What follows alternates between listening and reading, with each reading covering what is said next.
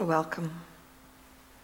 As we enter into this time of stillness and silence, I invite you to just begin by placing your focus on your heart space, if you're willing to do so. And in your mind's eye, can you just imagine it opening up and getting larger and the contents just spilling over, the contents of love and joy and wisdom and compassion. Can you just imagine them opening up and spilling out into the world, to everyone around you, people you know and people you don't know? Can you just for a moment be willing to let that very sacred and secret part of you out into the world where it can be recognized and acknowledged and seen and loved and received?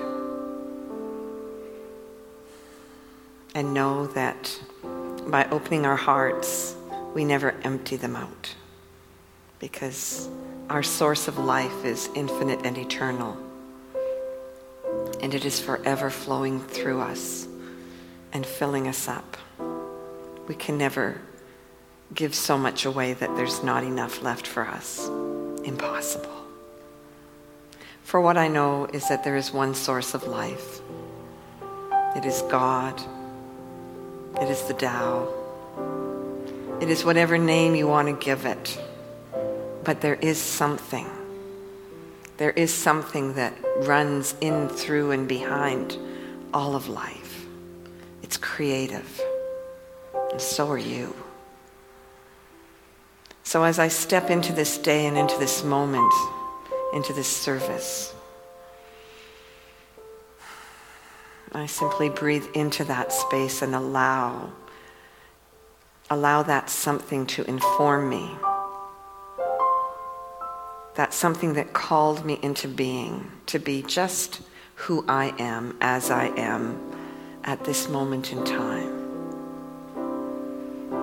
That wherever I am, wherever my heart is, I am at home.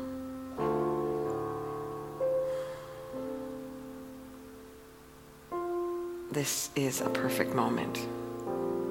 This is the moment of stillness and silence where I get to regroup, where I get to restore my mind and my body inside and out. So that when I go out into the world, I take the best me with me. At work, at rest, at play, with everyone, in every circumstance. That's what I value. Just me as I am, and you as you are. I am so grateful for all of those who recognize that in themselves, making this day possible, supporting this service, this center, for hearing this message and taking even a tiny piece of it and putting it to use in their life. That's all we can do. Show up and do the best we can. Stay connected. Accept ourselves as we are and move forward. I'm thankful for you, for this day, for this moment. Let's claim it together by saying, and so it is. So how's summer going for you? Good? Yeah? Can't complain about the weather, really, can we? We shouldn't, no. It's lovely to have so much sun and warmth, and Wednesday night we had, if you were here, we had a wonderful experience. I've been doing a 5-week series on teachings inspired by the Tao Te Ching, and we were almost finished, and that huge thunderstorm was right over us, and we had the doors open and the wind just flew right through and blew things, and it's like, wow, what energy we created. I have the last one in the series of 5 this Wednesday, so I hope you'll consider joining us. It's a drop-in. You don't have to have attended any others to come, so hope to see you there. Today I'm talking about the company we keep at work. And I think that it's a question that we all get asked of, and we even ask ourselves, what will I become? What will you become? What do you want to be when you grow up? What do I want to be when I grow up? I think I still ask that question. But if we flip it around, it often really means, what are you going to do when you grow up? What job, what career are you going to have? How are you going to make money? Isn't that the crux of it? How are you going to survive? How are you going to support your family and yourself? And, can you be successful at that? Those questions come up all the time. There's a great quote. Have the courage to follow your heart and intuition because they somehow already know what you truly want to become. We put so much attention and focus on our work. It becomes our identity. It becomes sometimes who we think we are. When we meet somebody new, sometimes we don't really feel like we know them until we know what they do and they know what we do. Sometimes we don't want to share that information, but we really do want to know, don't we? When I go out and leave the house, if I leave my money behind or my driver's license, my purse, whatever, sometimes it doesn't really matter. But I never leave home without this, my iPhone. I really enjoy I've had this one for a few years, and it just changed my life. I mean, in here I have got so much of me. Pictures of events and people that I've, have had fun with.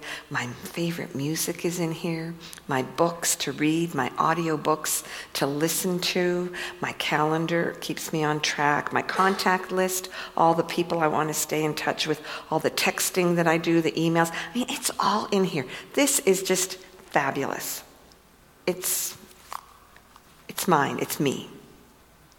But when I look at it, it also reminds me of something even more. And that is that someone, at some point in time, had a vision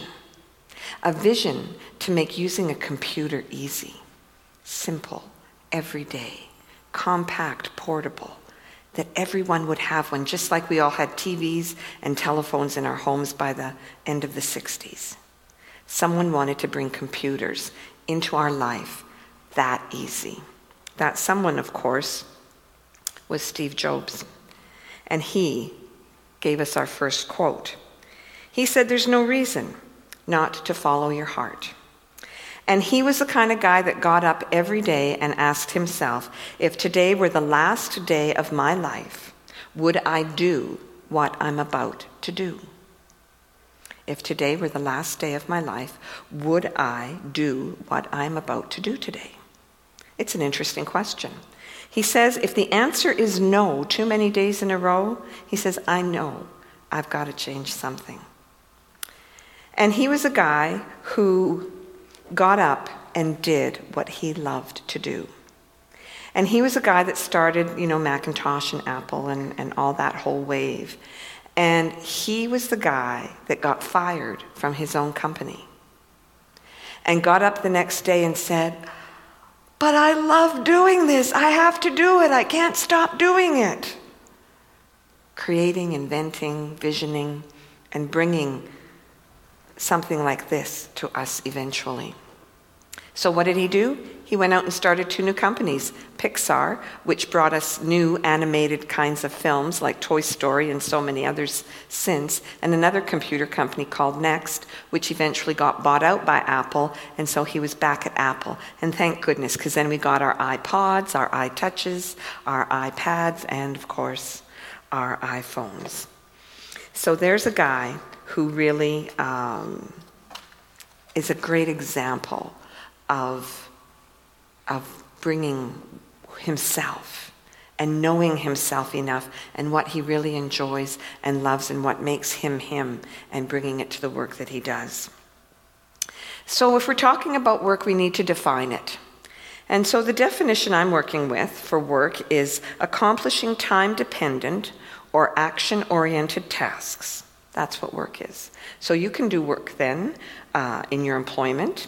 You can do it when you're doing, it's errands, it's chores, it's volunteering, it's situations and conditions that require your activity and focused energy. That's how I'm defining work. So when I think about a definition like that, I think like, I have been working an awfully long time. It started when I was very little.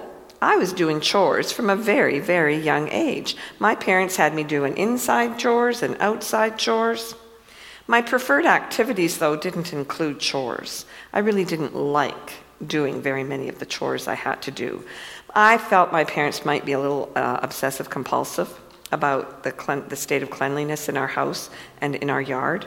But nevertheless, they, I think, believed it was instilling character, and maybe it was just their way of teaching us how to, take care of our stuff and our things and how to, be in the world. I also have to put in the waiver that my father was a military guy. So he was used to giving orders and inspecting to make sure the job was done properly. And that's kind of the way chores went in our house. I liked to read and listen to music and, of course, watch TV and be out with my friends and play and go to the playground and play games. I mean, this is pretty young, but, I had lots of other things that I really enjoyed doing. A little balance of solitude and people time. Doing chores, as I was, thinking about this and reflecting on it, I realized I can even to this day stir up a lot of resentment in me about doing chores. And I also remember that there was something in me that gave way, something in me that accepted doing chores and feeling resentment because my allowance, money, depended on it. I wanted money. I liked money. Money meant I could go out and buy the things I wanted. Money eventually meant that I could travel and go to the places I wanted to go, and I didn't have to bring my family, my parents, along with me. That was really important to me. So think about that. What did I learn at that very young age? That I could give my time and my energy and my resources to do something for somebody else and feel very resentful about it, all in the name of getting money. Money, which for me symbolized independence and freedom. Is that really a healthy way of looking at things? I'm not so sure that it is. But that's what was planted in me at a very early age. Now, my parents, I can't really, fault them too much. They had very noble ideas of their values and their personal ethics and their work ethic. And it stood me in good stead. And so when I was old enough, I had been watching my sister. She took babysitting jobs when she was old enough. She got to make more money. She got to get out of the house on weekends. She got to meet some really interesting people. So when I was old enough, I decided to follow in her footsteps because I thought, this is a great way to make more money. Then I can buy something I really, really want. What I learned about my babysitting experiences is that the ways my parents used and what I learned and came to believe about making kids do things they don't want to do didn't really work for me. It didn't feel right to me. I wanted to be friends with these kids. I wanted to play with them. I wanted to have fun. But sometimes you have to make kids do things they don't want to do, like go to bed at a certain time. And I didn't really like seeing myself sort of come out of the closet and not be as friendly to these children. And that's when I started to really learn that there was something in me that really didn't line up and feel very good with who I was being on the outside. And that's a really valuable lesson. And so I, of course, wanted to keep having, experiences outside of the home. I wasn't quite ready to take on a real job yet. So my friend, one of my best friends at the time, said, oh, come on, let's apply. We'll be volunteers at the hospital and we'll get to go to the kids' ward and play with the kids and, have some fun. And they give you a bus ticket to get there and they give you a food voucher so you can go have lunch and a snack in the cafeteria. It'd be great fun. And it was. We didn't actually get onto the children's ward. They had enough volunteers there. They said, but you could work on the adult ward. And so, I said, okay, I'll do that anyway. And it was great fun. My friend and I, we'd been friends for a number of years, and I knew that our lives were changing. We were eventually going to have to go to different schools, and and all that would entail. So I really thought this would be a great way for us to spend a little more time together. And we had great fun. On our lunch breaks, we'd go and eat in the cafeteria, and then we'd go exploring the hospital. It was a rehab hospital, so there wasn't anything too intense going on weekends. And we'd peek through the windows and see all those behind-the-scenes kind of things at the hospitals, and that just fascinated me to no end. Inevitably, my friends stopped volunteering, but I kept going. Because what I discovered when I was there was that I really enjoyed being with these older people. I really enjoyed helping serve their lunch trays and picking them up afterwards. And some of the people were quite a bit elderly and were having trouble eating. And I remember this one little granny in particular, and she liked her apple pie. And she would say to me, "Is there cheese for this apple pie?" Because she would say, "Apple pie without cheese is like a kiss without a squeeze." You know, your heart just kind of melts and you just want to do everything you can to find some cheese for her. I met a fellow, an older man, who had come to Canada from Austria or Switzerland, somewhere there. He was a photographer and a cross-country skier. He had the most magnificent photographs of the Rocky Mountains covered in snow and all through. And I had no idea. A 14-year-old girl had no idea that people did this sort of thing and the outcome of it. It was incredible for me to meet somebody like that, so gifted and talented with such worldly experience. And then I met this other lady, and she had been a seamstress in the theater business, and so she sewed costumes and things like that. And I would sit and talk with her, it felt like for hours, week after week. Really enjoyed her company. And then she told me one day that she'd gone out to one of her meetings, and she was so happy. And I said, "Oh, what kind of meeting would this be?" And she says, "Oh dear, you wouldn't know anything about this. It's the Theosophist Society." I'm like, "Oh, well, what's that?" And she says, "Well, we talk about things like science and philosophy and religion, all rolled up in one." Now, who knew where a conversation like that would take a good young Catholic girl?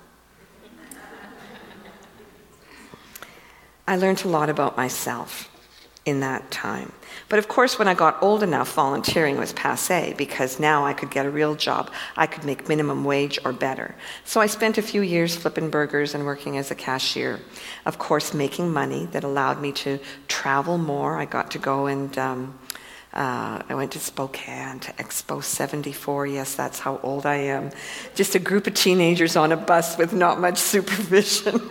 It was a recipe for a disaster, but we actually had a whole lot of fun. But those were the kinds of experiences I loved to have, and just to see a whole different part of the world and be with my friends and have a lot of fun. So I was really valuing money, independence, and freedom. And so flipping burgers and working as a cashier, I realized, well, I don't want to do this for the rest of my life.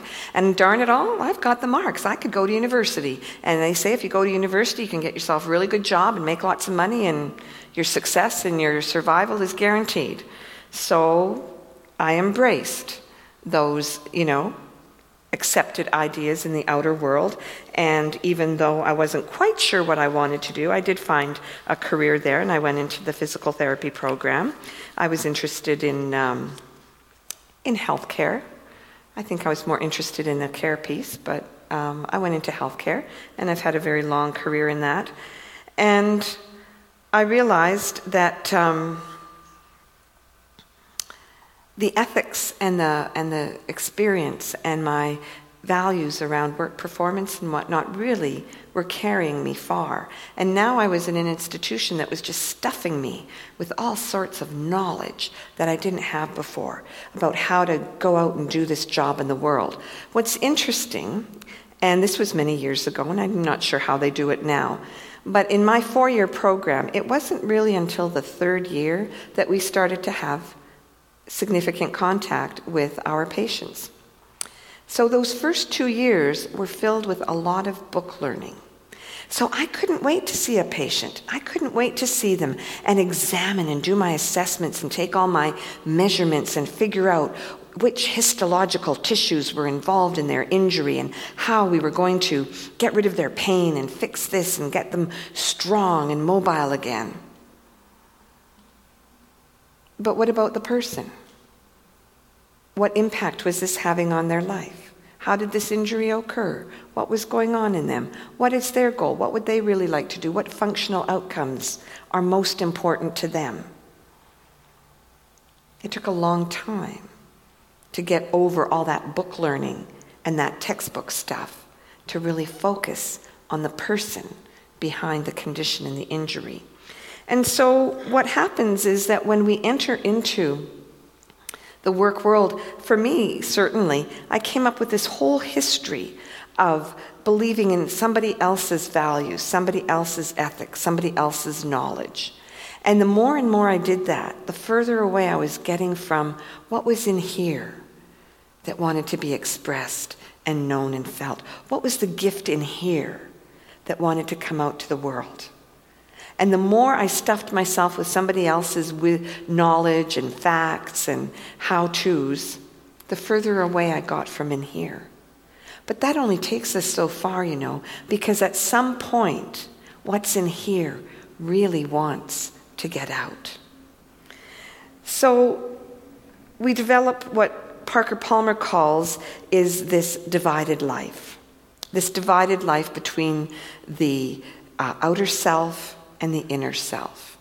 And there we have the sea stacks in Newfoundland. This is my cue to talk about the separation, the gap that it can occur between our inner and outer selves as we focus more on our outer life, when we buy into somebody else's values and ethics and knowledge, and we haven't taken the time to examine it to see if we agree with it. Does it resonate with us? Can I really do this work that's being determined by someone else? Because the problem is that as we live a divided life, it might seem easier at first, but at some point, it's not going to. So the company that we keep at work, who do we take? Do we take the ego self? The ego that is kind of inflated and puffed up about itself? Well, I've got a university degree. I know lots of things. As much as you get inflated falsely, deflation can happen very quickly. Jobs can disappear and dry up. Maybe what I'm bringing to it isn't what the job really needs. Do we take our ethical self to work? And ethics, some people's ethics, they're very noble. I think my parents' ethics and values were very noble and maybe thought out on their part, I don't know. But to me, they might have been an abstract moral code that didn't really resonate with who I am. Do I take my intellectual self to work? Am I taking somebody else's ideas and knowledge and try to put them to work in my life? It's like those ideas are kind of hovering around in me, but they're not really grounded in me because I haven't really agreed with my inner life. They don't really match up with my own inner personal values. So the outcome of living this divided life, of taking the ego and somebody else's ethics and somebody else's knowledge to work with us, it's not a failure of our wholeness. It's not a failure or a lack of knowledge about the inner self. It's just that at some point we have made a choice, made a decision, consciously or unconsciously, or it's just gotten too easy to try to follow somebody else's path. We forget that we have personal gifts and talents to share with the world. Sometimes we stop making the original commitment that we had about how we wanted to show up in the world because we're really living life through someone else's perceptions. And we stop committing to the things that we maybe really believe in that are truly important to us. Maybe we stop speaking about the issues that we have a comment to make about. Maybe our ego is so inflated that we don't even see our dark places anymore, the places where we're weak, the places where we haven't, really sorted things out for ourselves. Our ego doesn't want to see those places, certainly doesn't want to bring them to work and let anybody else see them. But they're there. We have our unique little traits. We have our unique little triggers. And we can, if we bury them, if we think we've pushed them aside, we haven't gotten rid of them. And they will rear themselves. And we will project that energy out. Have you ever worked with somebody you really didn't like? Did you ever have to work with somebody that just irritated you so much that everything they said, everything they did, just the sight of them made you want to just turn around and go the other way? I don't know, I think we all have. But who is that person? They're not our enemy. They're just holding up a mirror that we get to look in and see ourselves. Because whatever we see in them, it's living in us. It's those buried dark places in ourselves that we haven't accepted that are going to keep showing up in our life. Life in the divided life gets heavier and burdensome. We get more days when we say, no, if this were my last day to live, I would not do what I am about to do. And we do it anyway. The true self gets lost. Wholeness, our birthright, is hidden from us. People tell me they feel lost sometimes, invisible in the world. They feel like a fraud because who they're showing up in the world isn't really who they feel like they are. But they've forgotten who they are. There's anxiety about being found out for who we really are instead of who we're showing up as. Words like numb and depressed come up in conversations. I don't know who I am. And how can the imagination be let loose? Imagine, how can we show up authentically and accept someone else for who they are if we haven't accepted who we are and let that person out? So the people around us, when we're living a divided life, pay a heavy price. And these ideas get planted in us at a very, very early age. I can see it in my own life and the things I came to learn and believe that maybe weren't the highest truth. And how quickly in my life, by the time I was 20, really was ignoring what really wanted to come out in me for the sake of money, for the sake of what I thought was freedom and independence. But was it really? May Sarton said, "Now I become myself. It's taken time, many years and places. I have been dissolved and shaken, worn other people's faces." How long can it take to become the person who we are? Well, I don't know. I think it's different for everyone. I know for me it was in my 30s when I started to kind of waken up and say, this isn't working. This isn't working. This isn't who I wanted to be. This isn't how I wanted my life to be in all areas. How many masks do we put on and wear? How many roles do we play that really aren't our own? How many times did my ego have to be shattered for me to say, okay, I'm going to look at this in a different way? Have I been listening to that outer voice demanding me to be something that I'm really not? To make me different than I am? Something beyond my reach because it was never meant to be mine? Have I been taking my soul to work with me? Can I take my soul to work with me? Do I really have a soul? Have I got room in my office for a little more soul? The true self. The true self is the self planted in us in God's own image that wants nothing more or less for us than to be who we were created to be. Thomas Merton said that.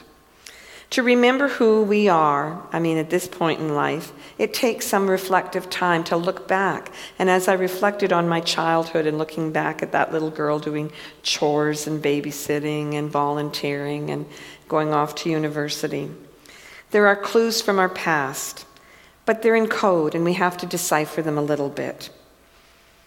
We have to understand, we have to understand who we are and the material and the stuff that we're made of.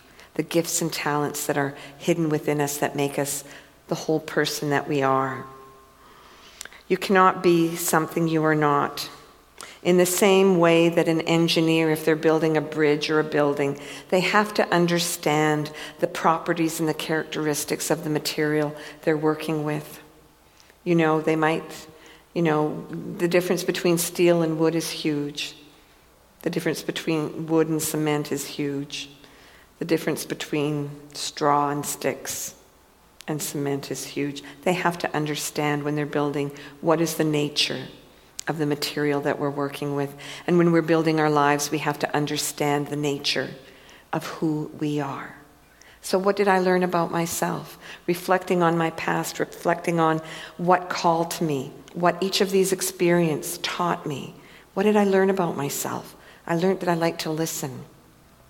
I like to listen to other people's stories. I liked to be inspired by them. I liked to come to greater understanding and of the possibility that might exist within me. I like to acknowledge other people. I like to let them know I'm there and that I'm listening, that I'm there for them. I like to be an advocate for them. I like to understand the perspective of another. I don't like jumping to conclusions. I liked healthcare, but I think I was more interested in the care. I discovered that there was a leader in me. I discovered that I had ideas, that I could give voice to these ideas in public places. I discovered that I liked being creative. I liked making things. I always had arts and crafts stuff around. I'd always say, Mom, don't throw that out. I think I can make something. I like embracing all of me and more than one of anything. Being a parent, being a mother, really brought out that desire in me to create a space for my children where they could discover and learn who they are, what they're capable of, and what they can go out in the world and be and do, and who they are. The circumstances of my life took me through some very dark times as well, but it was those dark times that informed me more that I am living a divided life, and I need to know more about what's on the inside of me. I have to stop relying and giving my power away to someone else. And so I eventually found this center. I eventually took classes. I eventually started to do the work I needed to do to discover who is in me and what is this person capable of, and to let go of focusing on the outer life for all of my information.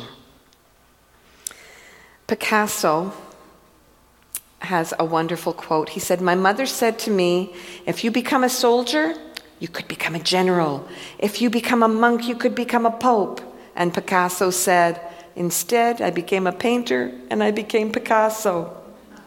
Isn't that great?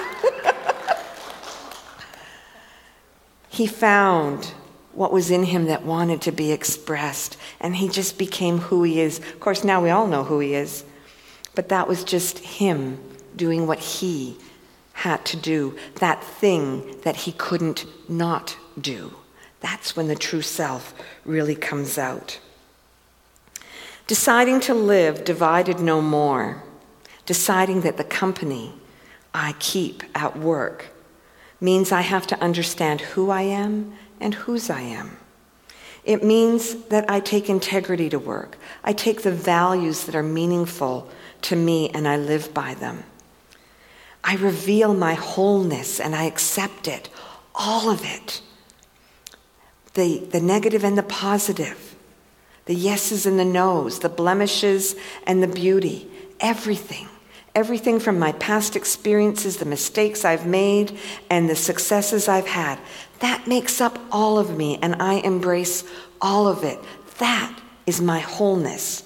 I don't need to reject any of it. My task is to embrace it and bring it all in and integrate it in me so that I can be the best me on the outside. And being at work is being willing to lead from the heart. Being a leader at work doesn't mean you're the boss. It doesn't mean you're the CEO, the manager, or even the supervisor. But we can all be leaders regardless of what rung we sit on the ladder or what job we do, because we can lead from that place in our heart and lead by being who we are. We're the only ones that can be the leaders of ourselves, to make that integration of who we are on the inside and how we show up on the world on the outside. It requires trustworthiness to be able to show up so honest, so raw, so open. Because we don't just reveal ourselves to anybody, do we? We don't tell our secrets to just anybody. We do need a level of trust. We need a place, a trustworthy community where we feel accepted and known and belonged, so that we can bring our whole self into the workplace, to play, and wherever we are. Sometimes we need a very tenacious community to support us so that we can reveal ourselves. And we need to be a part of that community to do that for someone else. It requires community, and yet it requires solitude on our part to do the work we need to do, to discover what is on the inside of me. And that's, of course, why we teach spiritual practice here. We need those others in our lives as well for mutual support and mutual engagement, because what I require from others, I want to be available to give to others.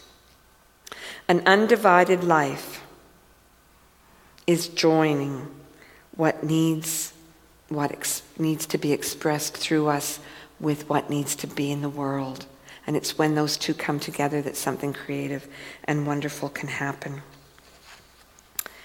When the light of your true self is revealed and fueled, it acts like a beacon and it brings people together.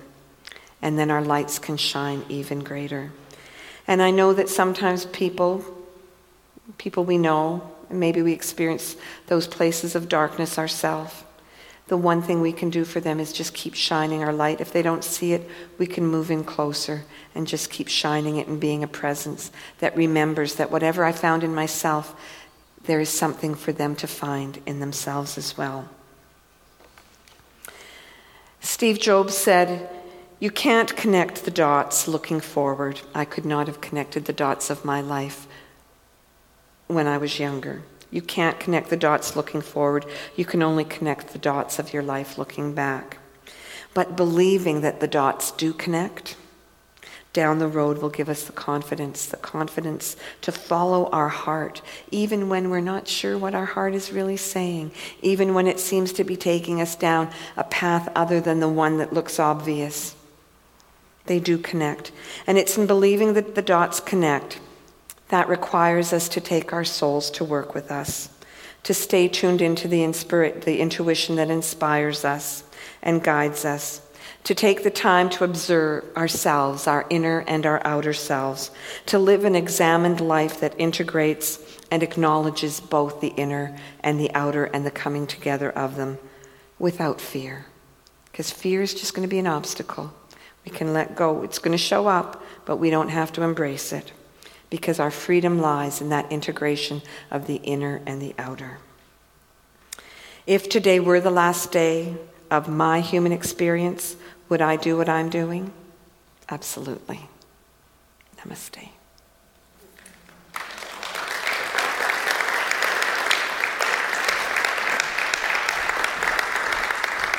Thank you.